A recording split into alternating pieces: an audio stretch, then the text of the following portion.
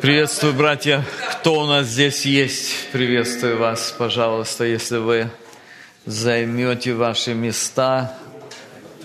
Я понимаю, что у нас все бизи с разными делами, очень много всего сейчас. Но у нас здесь сейчас семинар. Тема этого семинара «Дух и плоть в служении». Это продолжение семинара, который был у нас 2 дня тому назад, в среду. И я хотел бы немножечко продлить этот вопрос, эту тему.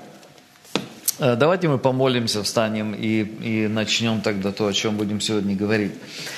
Господи Боже наш, благодарим Тебя за Твою милость, благодарим за то, что Ты даешь нам эту возможность сегодня быть вместе, возможность открыть Слово Твое. Мы в очень сложное время живем, Господи, очень беспокойное время в славянском мире, тогда, когда идет война сейчас в Украине. Мы просим, Господи, Твоей защиты для народа Твоего, просим, Господи, Тебя о том, чтобы Ты остановил агрессора, чтобы Ты остановил всех тех, кто принимает решения, кто сегодня бомбит города. Мы знаем, Господи, что у Тебя есть сила, и поэтому мы идем к Тебе, как к тому, кто является владыкой неба и земли. И просим, Господи, Твоей благодати сегодня для нас. Просим, чтобы Ты наполнил наши сердца сегодня Словом Твоим, и чтобы мы сегодня, открывая истину Твоего Писания, мы могли погрузиться в то, что Ты делаешь сегодня с нами, что Ты делаешь и хочешь делать через нас. Благослови, Господи, этот семинар. Наполни нас собой во имя Иисуса Христа. Аминь. Аминь. Пожалуйста, братья, присаживайтесь. У нас здесь есть представитель издательства «Благая весть», и они хотят подарить 2 книжки, и я добавлю 3-ю от себя еще. Это издательство из Самары. Я хотел спросить, кто здесь у нас первый раз на конференции? Есть много тех, кто первый раз. Теперь, наверное, кто первый добежит. Хорошо, братья, кто у нас первый раз? Это Рома, мне нельзя сюда выходить, звук будет. Здесь есть 2 книги на английском, на русском языке, 1 книга на английском, моя книга. Хорошо, друзья. Слово Божие живо и действенно, и оно необходимо нам всегда. Оно необходимо нам как хлеб духовный, независимо от обстоятельств, в которых мы находимся. И я понимаю, что сейчас в сознании многих русскоязычных братьев и сестер очень много переживаний, много беспокойств, есть о чем думать сейчас. Но когда мы обращаемся к Писанию, это всегда утешение для души, это всегда прочный якорь для нас, это всегда то, что дает нам реальную, живую связь с Богом, который создал небо и землю, и который руководит нами, руководит нашей с вами жизнью.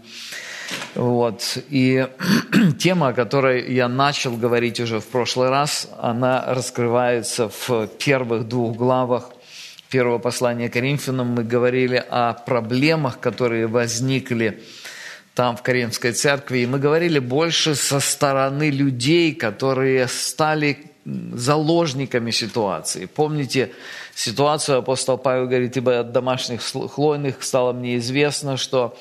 Некоторые говорят: «Я Павлов, я Аполлосов, я Кифин». То есть, когда люди смотрят на служение, смотрят на служителей, и они видят больше человеческую сторону, нежели Божью сторону.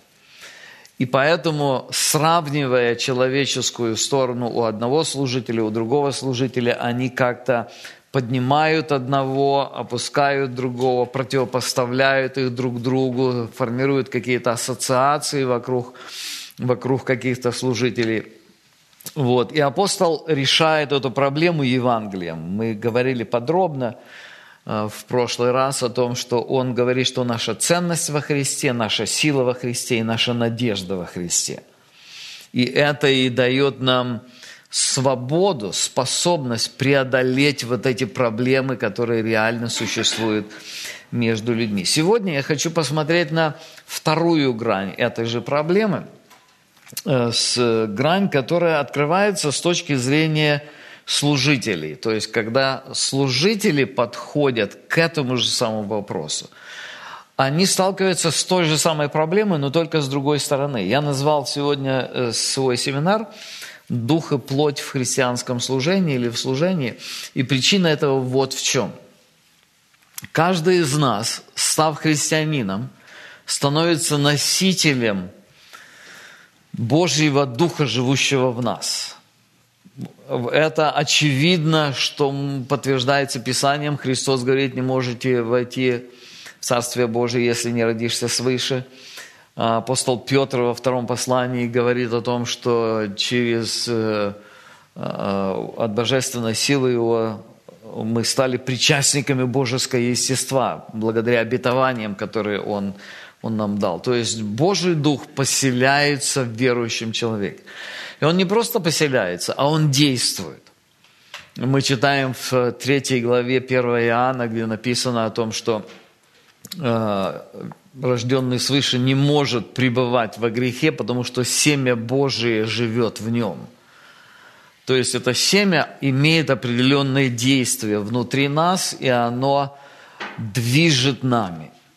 Но вместе с тем, всякий верующий человек продолжает иметь в себе еще и плотскую составляющую. У нас продолжают оставаться плотские желания, у нас продолжают оставаться плотские реакции. У нас есть давление, определенное давление плоти. Вы можете там наблюдать в своей жизни. В определенных условиях вы ведете себя хорошо, спокойно, нормально, но вдруг ситуация резко меняется, и вас охватывает страх. И это проявление того, мы ведем себя так, как будто Бога нет, как будто Бог не контролирует все. Или же другая ситуация, когда мы привыкли к одному типу обстоятельств, и мы знаем, как с ними относиться, и потом резко обстоятельства меняются, давление на нас усиливается, и нас накрывает раздражение. Вот каждый честный христианин, он может видеть в себе дух и плоть. Вот это в нашей жизни естественно, и просто мы не можем от этого освободиться.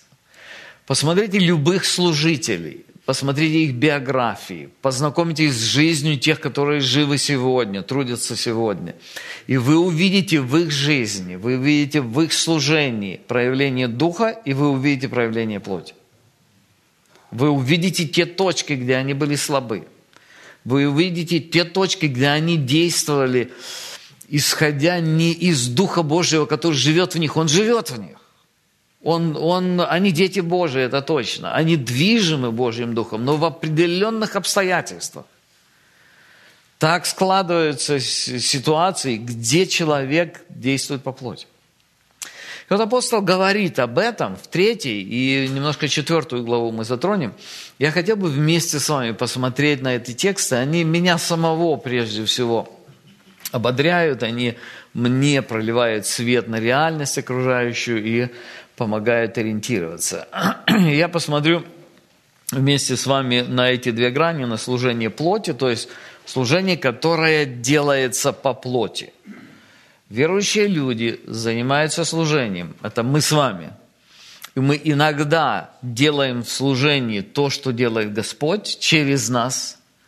Иногда мы становимся просто агентами своей собственной плотской воли, своих собственных представлений о служении. Я хочу посмотреть с 2 сторон то, что говорится здесь в 3 главе 1 послания к Коринфянам. Итак, служение плоти. Апостол, после того, когда он коснулся и объяснил, как Евангелие помогает преодолеть ту проблему, в которую попали тогда верующие в Коринфе, он обращается и делает следующий шаг и показывает нам причины служения по плоти. Почему это происходит? Отчасти я уже сказал об этом, но хотел бы немножко точнее подчеркнуть то, что мы видим в первых 2 стихах 3 главы. «И я не мог говорить с вами, братья, как с духовными, но как с плотскими, как с младенцами во Христе. Я питал вас молоком, а не твердую пищу, ибо вы были еще не в силах, но и теперь не в силах». Апостол ясно объясняет, здесь говорит о том, что в христианской жизни обязательно должен быть рост. Христианская жизнь начинается с маленького, начинается с младенчества и постепенно растет. Много текстов об этом говорят. Один из них, помните, 1 Петра, 2 глава, где говорит, как новорожденные младенцы, возлюбите чистое словесное молоко, чтобы от него возрасти вам во спасении. В других местах мы читаем, чтобы возрастать в меру полного возраста Христова, Ефесянам 4 глава. То же самое мы читаем в послании к Колоссянам, чтобы представить всякого человека совершенным во Христе Иисусе. То есть процесс. И это Божий дизайн, это Божий замысел, как Он действует. Человек не сразу становится сильным, не сразу становится совершенным. Но когда мы говорим о духовном росте, здесь есть еще одна интересная деталь. Когда мы говорим о причинах служения по плоти и говорим о младенчестве, здесь есть интересная деталь. Эта деталь связана с тем, что наш рост происходит неравномерно чаще всего. Что это значит? Это значит, что вот кто-то из нас в одной сфере будет расти быстрее, чем в другой. Для этого есть несколько причин. Одна из причин – наши собственные особенности. Вот есть некоторые люди, вот Павел Павлович у нас зашел сейчас, если вы на него посмотрите, он всегда улыбается. Вот он, когда родился, уже улыбался. Я так думаю. Я, конечно, не видел, но так думаю. Он не помнит этого. Но есть люди, которые естественно улыбаются, а есть люди, которые естественно угрюмые. И вот тому человеку, который естественно угрюмый, заповедь «всегда радуйтесь» труднее дается. Понимаете? То есть наши особенности. Они связаны, вот Бог так определил, у нас есть определенные точки, которые легче, определенные точки, которые труднее. Есть другая сфера. Есть вот то окружение, которое ставило акценты на определенные вещи. Например, в церкви в какой-то человека учили больше о том, как прощать, как строить взаимоотношения, как иметь взаимодействие с кем-то. И возможно, что если этому уделялось больше времени, возможно, там будет немножко больше роста. Но там не учили, как евангелизировать. Ему будет труднее евангелизировать. Или наоборот. То есть, заметьте, есть причины, почему неравномерный рост. Потому что в этом наша особенность того, кто мы. Мы растем неравномерно. Вот, это во-первых. Во-вторых, разные периоды. Вот есть Господь использует и учит нас одному, а потом приходит время, и Он учит нас чему-то другому. То есть апостол прежде всего говорит здесь о причинах служения по плоти, и это младенчество. И я хочу отметить, что младенчество может быть и в зрелом возрасте. То есть люди уже, помните, он говорит, вам по возрасту должно быть учителями уже, послание к евреям. А вас снова нужно учить начатка. То есть они уже продвинулись в знаниях, а в практике где-то не совсем продвинулись. Если мы посмотрим на каждого из нас, вот присутствующих здесь, у каждого из нас есть те сферы, которые underdeveloped, которые недоразвиты, в которых мы еще проявляем младенчество. У каждого из нас. Итак, это причина. Признаки. Следующие признаки служения по плоти, апостол говорит об этом в 3 стихе. Он говорит, потому что вы еще плотские, ибо если между вами зависть, споры и разногласия, то не плотские ли вы, и не по человеческому ли обычаю поступаете? Вот там слово обычай поставлено в скобках. это значит, что его в оригинале нет. То есть, если мы читаем эти слова, то они будут звучать следующим образом. «Не по-человечески ли вы поступаете? Потому что вы еще не плотские ли вы? Если между вами зависть, споры и разногласия, то не плотские ли вы и не по-человечески ли поступаете?» Если мы вернемся в 1 главу, то мы увидим, вспомним то, о чем мы говорили в прошлый раз, что когда люди смотрят на человеческую составляющую, они начинают противопоставлять и ассоциировать себя то с одним, то с другим.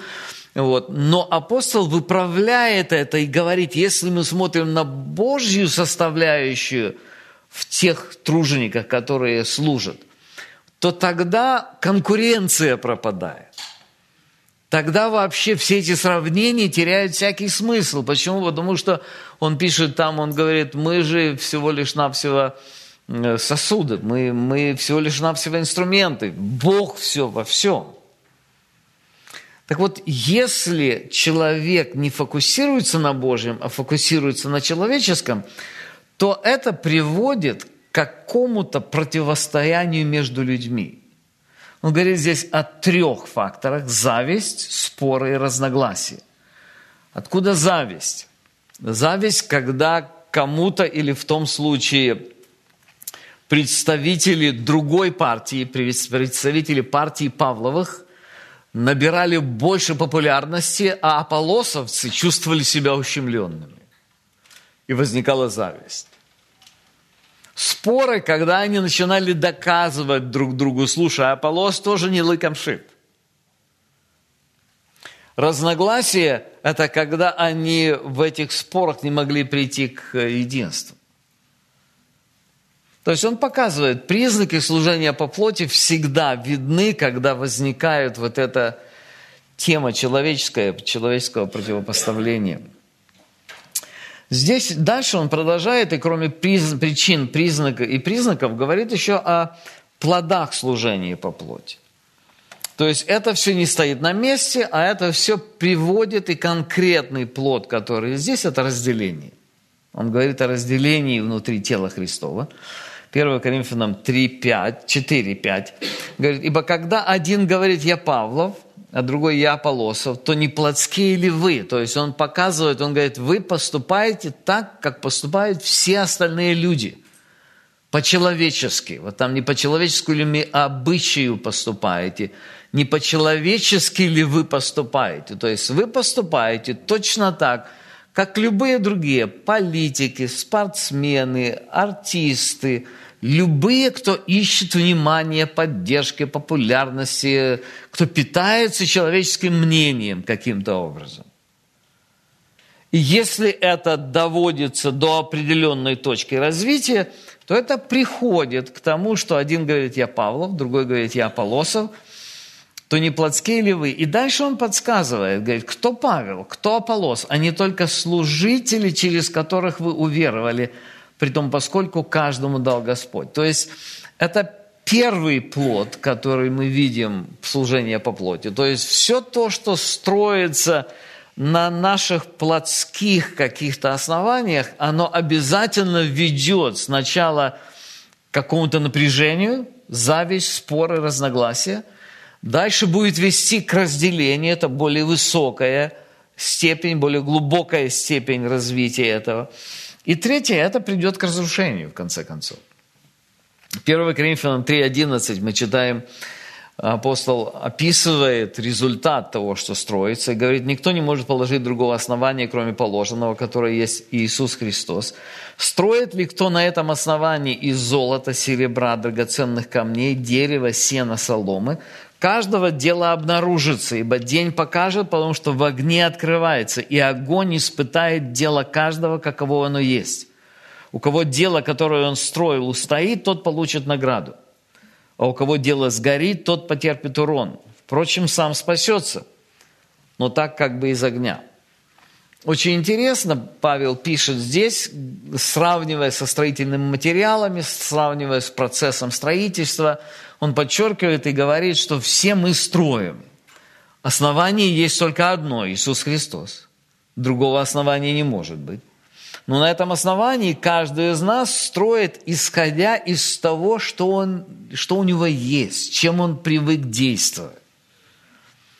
И с одной стороны, есть люди, которые строят из золота, серебра и драгоценных камней, из более прочных материалов. И с другой стороны, дерево, сено, солома – это явно аллегория или образы, которые Павел здесь приводит, для того, чтобы подчеркнуть одно стойкое, то, что может устоять, выстоять удар. То, что может пройти через огонь. И второе – слабое. И вот это очень важная точка, братья, нашего служения, нашей жизни. Огонь бывает в жизни всех людей, всех христиан. С самых разных сторон, по самым разным причинам огонь возникает, Бог его допускает. Написано, огонь испытает дело каждого. Разные формы огня бывают. Одна форма, о которой мы сейчас имеем дело в Украине – война. Церковь живет, церковь в нормальном режиме, все ходят, все нормально, все естественно. Сейчас удар такой мощнейший раз. И каждый остался только с той верой, которая у него сформировалась за это время. И эта вера определяет его реакцию, как он будет реагировать на себя, на войну, на людей вокруг, на российскую армию, на верующих братьев и сестер и так далее, на свою дальнейшую судьбу, на свою жизнь. Вот это все определяет. Огонь испытает дело каждого. То есть вот результатом служения определенной церкви было что-то, что произошло или что осталось в сознании вот этих людей. И они с этим сейчас, кто-то убегает, кого-то в армию забирают, кто-то вывозит беженцев. Огонь испытает дело каждого. Дело это то, что осталось в душе в результате служения. И это, конечно, очень серьезный фактор. Почему? Потому что часто мы служение измеряем внешними факторами. Служение проводится, хор поет, проповеди звучат, здание функционирует, классы проводятся.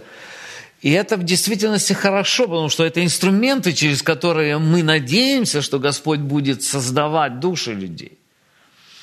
Но реальное служение – это то, что происходит каждый день, каждую неделю в сердце каждого человека, которого Господь верил в наше попечение.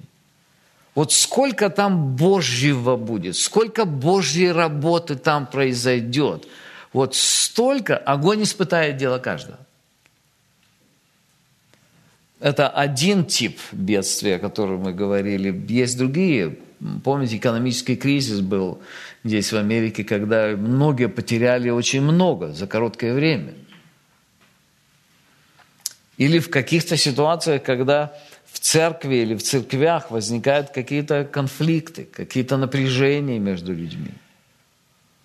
Вот любая нестандартная ситуация, она приводит нас к точке той, что мы действуем, исходя из того, что в нашей душе осталось, что сформировалось в результате длительного времени нашего духовного роста. И он говорит о том, что все то, что сделано по плоти, обязательно разрушится. Я думаю, друзья, Бог – это одна из причин, почему Бог допускает нам подобные обстоятельства. И в жизни каждого из нас есть комплекс того, что Бог сделал, специально сконструировал для того, чтобы нашу душу переплавить. Помните Иакова, 1 глава, 1 Петра, 1 глава, где он говорит о том, что чтобы ваша вера ваша была драгоценнее золота, хотя и огнем испытываемого. Вот трудности, в которых душа наша кровоточит, в которых сердце болит, в которых нет другой точки опоры, кроме Божьей суверенной благодати. Вот эти обстоятельства, они убирают из нашей жизни, или они вскрывают, сколько в нашей жизни было человеческого, сколько там плотского есть. Итак, это служение по плоти. Он говорит о причинах служения по плоти – младенчество. Причем младенчество, как я сказал, оно может быть частичным, касающимся какой-то сферы нашей жизни. Признаки служения по плоти – это когда возникают какие-то напряжения, зависть, споры, разногласия. И он говорит, вы поступаете по-человечески. Не по-человеческому ли обычаю поступают. То есть, когда христианин поступает так, как поступает любой человек в мире. По-человечески. По-человечески требует справедливость, по-человечески боится, по-человечески мстит, по-человечески противопоставляет себя другому. Вот по-человечески, люди часто даже и среди верующих слышу это, но вы по-человечески посмотрите. Вот по-человечески поступают, и, к сожалению, христиане многие. Вот. И плоды всякое служение по плоти обязательно рано или поздно оно вскроет свою его несостоятельность будет вскрыта. Оно придет к разрушению. Но апостол не останавливается на этом. Он говорит о служении Духа. Я хотел бы несколько слов коснуться этой темы. Очень важная тема, которая для меня огромное благословение. И которая, конечно же, я уверен, что для каждого, кто читает это послание, эти главы, оно становится источником силы, которая нам так нужна. Апостол специально пишет об этом для того, чтобы показать коринфянам и показать вместе с ними нам с вами, каким образом мы вот в этой реальности, в реальности младенчества, в реальности давления, в реальности пожаров разных, каким образом мы можем стать Божьим инструментом для того, чтобы Он через нас делал свою работу, которая вечна. Только то останется, или единственным результатом, который не подвержен огню времени и обстоятельств, является то, что Господь сделал с душой, когда Он спасает ее и когда Он преображает свой образ. Вот это два результата, которые не сгорят. Все остальное сгорит. Рано или поздно все остальное сгорит. Итак, служение Духу. Начинает апостол с ясного определения своей покорности Богу. Посмотрите, он пишет в 6 стихе. «Я насадил, Аполлос поливал, но возрастил Бог. Посему и насаждающий, и поливающий есть ничто, а все Бог возвращающий». Насаждающий же и поливающий суть одно, но каждый получит свою награду по своему труду. Очень интересно Павел пишет здесь, он как бы закладывает базовую основу в правильных подходах к служению Духа. Эта основа начинается с ключевого понимания духовной реальности. И здесь он говорит о двух вещах. Посмотрите 7 стих в ваших Библиях. «Посему и насаждающий, и поливающий есть ничто», и дальше, «а все Бог возвращающий». Вот эти два противопоставляющих слова, ничто и все.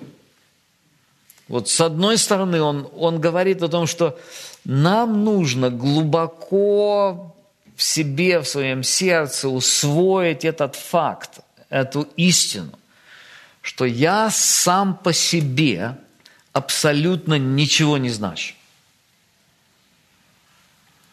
Вы, может быть, слышали или видели такую иллюстрацию, когда люди пишут ноли, ты можешь написать 1 0, 2 0, 3 0, 4 0, и все они будут равны нулю. Но если ты поставил единичку перед этими нолями, то тогда все сразу изменяется. Вот это то, что происходит с нами и с нашим служением. Мы 0 без палочки. И вот чем глубже мы понимаем это, тем больше наше служение будет служением Духа. Нам это трудно понимать. Вот мы можем сказать, что я все, я понимаю, я прах и пепел. И даже ты можешь искренне очень говорить об этом, что это так, в действительности ты прах и пепел. Но это продолжается до тех пор, пока кто-либо вас реально не унизил. Когда кто-то реально вас унизит, то тогда ты понимаешь, что ты еще не прах. и не пепел. То есть внутри что-то поднимается в душе. И ты ясно видишь конфликт вот с этим словом, где он говорит насаждающий и поливающий есть ничто. Я хочу думать, что я ничто. Но в определенных ситуациях они вскрывают, что я все-таки претендую на то, что я что-то. И вот здесь и происходит вот эта начальная точка борьбы каждого из нас с самим собой. Или точнее Божьего Духа с нашим собственным «я». Это то, что Господь делает, и это, наверное, одна из причин, друзья, по которой Господь проводит нас через трудности, в том, чтобы все яснее и больше показывать нам, что в действительности насаждающий и поливающий есть ничто. А все Бог возвращающий. Очень интересно, нужен насаждающий и поливающий? Конечно, нужен. Посмотрите, 8 стих. Он говорит, насаждающий же и поливающий суть одно, и каждый получит свою награду по своему труду. Кажется, Бог даже и награду даст. Очень интересно. Он награду даст за то, что мы ничто. То есть вот эта награда, которую Господь даст, это награда Его благодати, которая дается нам. И это то, чему Он учит нас воспринимать это в своем собственном сознании, в своем собственном представлении. Он говорит о том, что насаждающий и поливающий есть ничто. Почему? Потому что, говорит, я насадил, Аполлос поливал, но возрастил Бог. Знаете, друзья, чем больше я в служении, тем больше я вижу разных людей, разных методик, разных способов, подходов, которые есть. Тем больше я где-то сам испытываю все это, сам пробовал применять в каких-то ситуациях. И тем больше я понимаю, что абсолютно все зависит, полностью зависит от того, сколько Бог сделает в душе человека. Я насадил, Аполлос поливал, но возрастил Бог. Насаждающий и поливающий получит каждую награду свою. Но все это напрямую зависит от Божьего действия. Напрямую зависит от того, насколько Господь изберет, решит, предопределит для того, чтобы взять наше несовершенство, взять нашу несовершенную жертву, принести к Нему, жертву, которую мы принесли к Нему, наполнить ее собой и через нее произвести свой вечный плод. И только Он имеет смысл. Только Он counts. Все остальное не имеет никакого смысла. Все остальное сгорит. Рано или поздно все остальное сгорит. И так он говорит о первой этой грани служения Духа. Она исходит из нашей внутренней предпосылки к тому, чтобы мы могли поставить своей главной целью быть покорными Господу. Это очень интересная иллюстрация этого в жизни и в служении Иисуса Христа. Вы помните Филиппийцам 2 глава, где очень подробно описано служение Христа, и оно характеризуется одним особенным качеством. Там написано, что Он, будучи образом Божьим, не почитал хищением быть равным Богу, но смирил себя, уничижил себя, приняв образ раба, по виду став как человек. И дальше написано, быв послушным до смерти и смерти крестной. То есть главная цель Иисуса Христа на земле была послушание Отцу. Вот настолько, насколько мы научимся жить так, настолько наше служение будет служением Духа. У нас всегда конкурируют самые разные другие факторы. Некоторые связаны с нами, с нашими слабостями, некоторые связаны с окружающей нас средой, которая оказывает на нас давление. То есть мы всегда находимся под огнем, который давит на нас, требуя какого-то иного действия, кроме послушания Богу. То есть это иное действие может исходить из того, что мне удобнее. Послушание Богу стоит дорого иногда. Для Христа стоило смерти крестной. Для нас это может стоить каких-то больших последствий. Помните, Сидрах, Месах и Авдинага, для них это стоило в огненную печь пойти.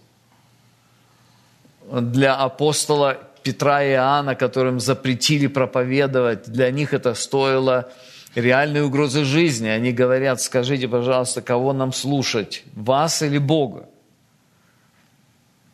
Иногда это нам стоит нашего комфорта, иногда стоит нашего удобства, иногда стоит нашего унижения и так далее. То есть разные обстоятельства. Но когда мы понимаем природу служения Духа, то тогда мы последовательно просим Божьей благодати, и мы учимся у Него, чтобы наши действия исходили. У меня нет более важной цели в каждый конкретный момент, как вот в этой точке быть послушным Богу. Почему быть послушным Богу? Потому что тогда Господь может использовать то, что я делаю, чтобы взрастить плод. Насаждающий и поливающий суть ничто. Второй элемент служения Духа очень близок к этому. Кроме покорности Богу, мы видим сотрудничество с Богом.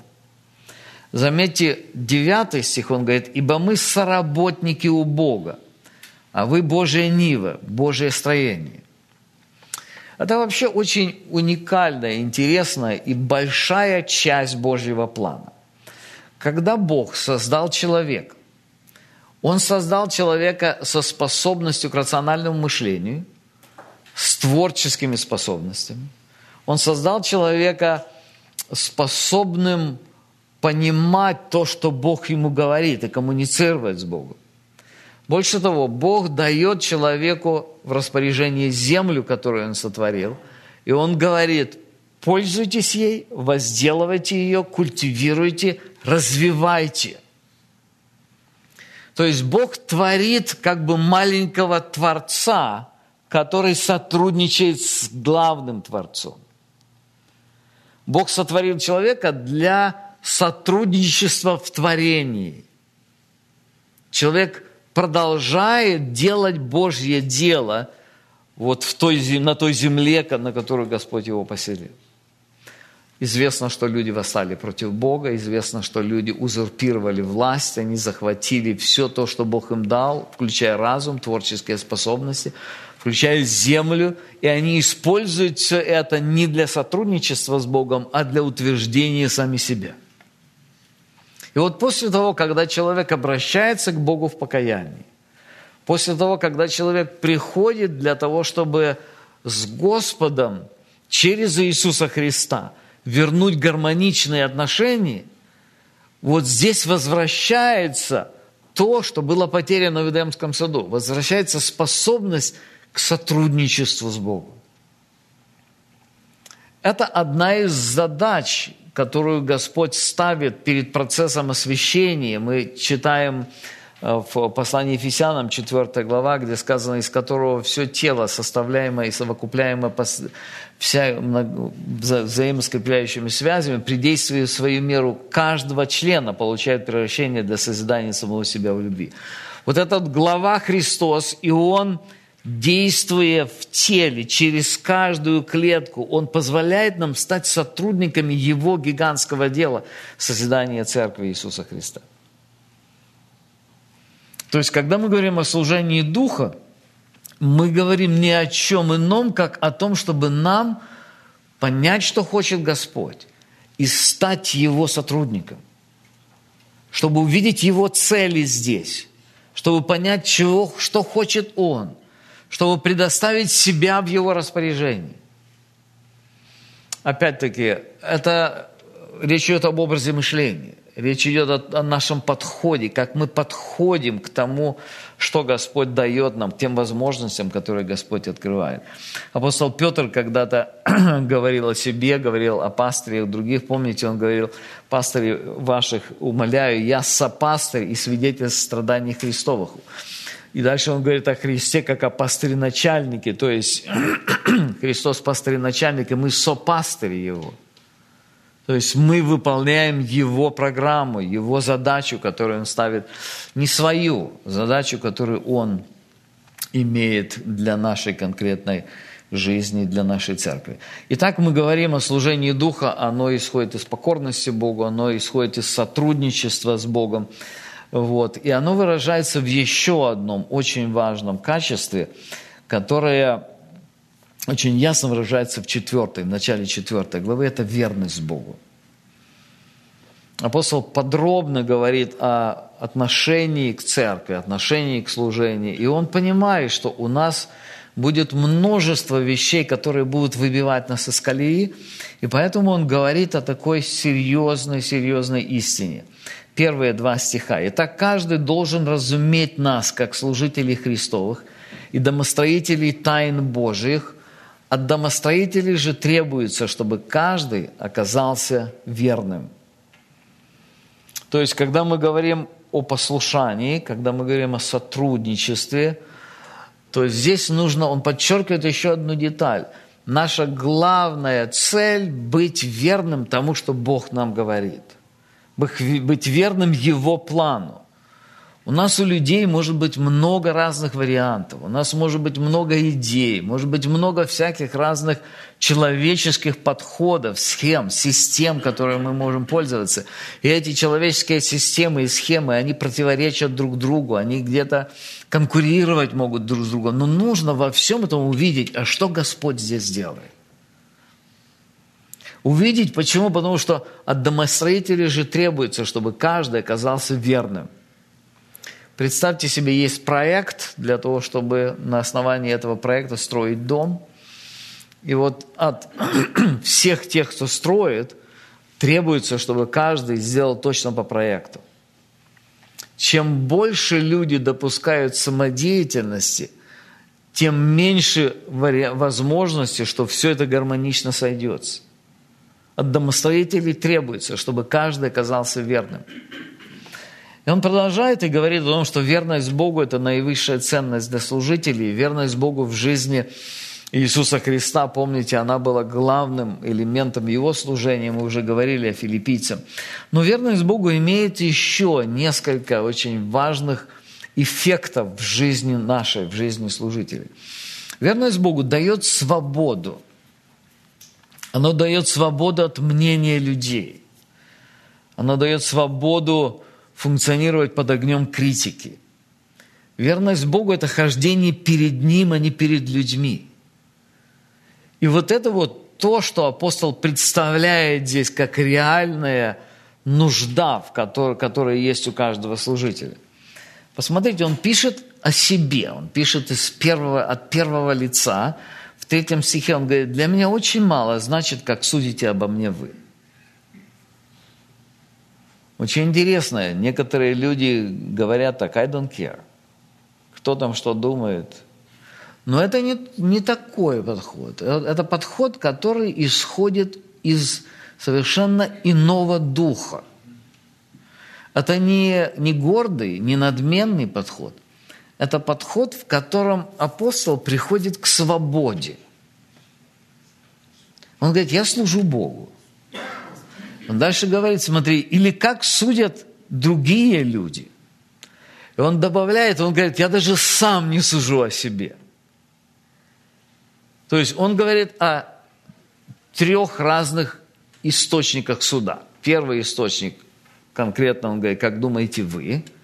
Дальше говорит: как думают другие люди вокруг. И он говорит: даже я сам о себе как-то думаю. Но это не важно. Это не важно. Он говорит: для меня очень мало значит. Дальше подчеркивает: ибо хотя я ничего не знаю за собой, но тем не оправдываюсь. Судья же мне Господь. То есть он ясно говорит о том, что я хожу перед Богом. Господь мой судья, у меня с Ним отношения, и я живу для Него. Я являюсь носителем Его идеи, Его планов, Его воли. Дальше говорит интересные вещи. «Посему не судите никак прежде времени, пока не придет Господь, который и осветит скрытое во мраке, и обнаружит сердечное намерение, и тогда каждому будет похвала от Бога». Очень интересные слова, в которых он касается реальности, в которой живем все мы. Реальности того, что каждый из нас что-то судит. Возьмите эту ситуацию с Украиной сейчас. И я не только говорю об Украине, я говорю о тех, кто вокруг Украины. И я встречал огромное количество людей, которые, кто-то не высказался совсем, кто-то высказался с одной стороны, кто-то высказался с другой стороны, кто-то высказался с одной стороны, но мягко, кто-то высказался резче, кто-то совершенно резко. И если посмотришь на весь этот спектр, то сегодня ты видишь, как шквал критики на каждого. Независимо от того, сколько ты скажешь. Ты сказал столько, не сказал вообще, молчание значит одобрение. Сказал столько, те критикуют. Сказал немножко больше, эти начали критиковать. Сказал совсем, и те критикуют. И это один только пример. Он просто яркий, сегодня он очень близкий. Вот точно так же любое дело. Тем более, чем заметнее то, что вы делаете, тем больше критики вы будете вызывать на себя. 100%. Не избежишь этого. И нам нужно научиться, что с ней делать. Иначе сгоришь. Иначе внутри просто душа пропадет. Ты просто себя истерзаешь изнутри, потому что ты не можешь всем угодить.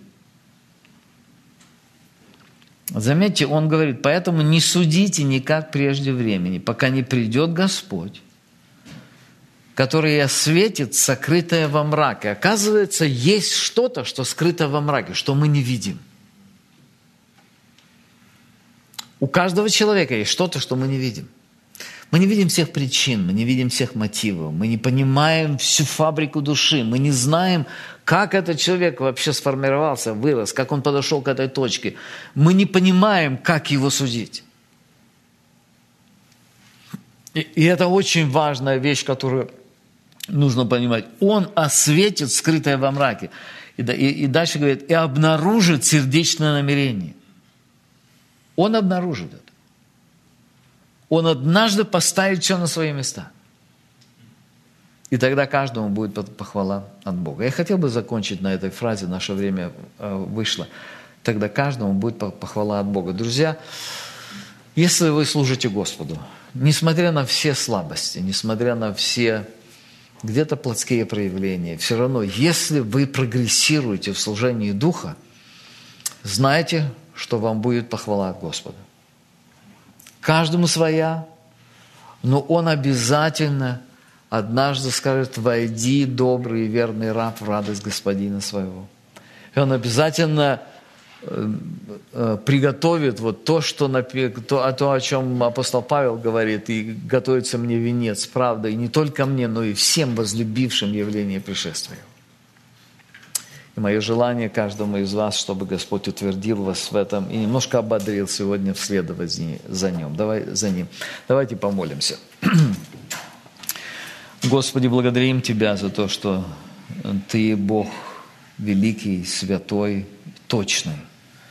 Благодарим Тебя, Господь, за Иисуса Христа, которого Ты послал на землю для того, чтобы Он стал нашим Спасителем. Благодарим Тебя, что Он принес жизнь небесную в наш мир земли, мир плоти, мир греха. Я благодарю Тебя за то, что эта жизнь реально поселилась в нас, и мы сегодня имеем эту привилегию быть соработниками, соучастниками Твоего большого дела. Я прошу Тебя, Господи, за себя и за каждого присутствующего, помоги нам, Господь, в этом. Помоги, чтобы наше сотрудничество с Тобой было реальным, было духовным, чтобы у нас была сила побеждать плоть и давать простор действию Духа Твоего. Я прошу Тебя, ободри сегодня народ Твой в это сложное время, в котором мы сегодня теряем ориентиры часто, когда мы часто не знаем, с какой точки нам ожидать чего-то. Нам сегодня, Господи, особенно нужна уверенность в Тебе. Дай, Господи, каждому из нас во имя Иисуса Христа. Аминь.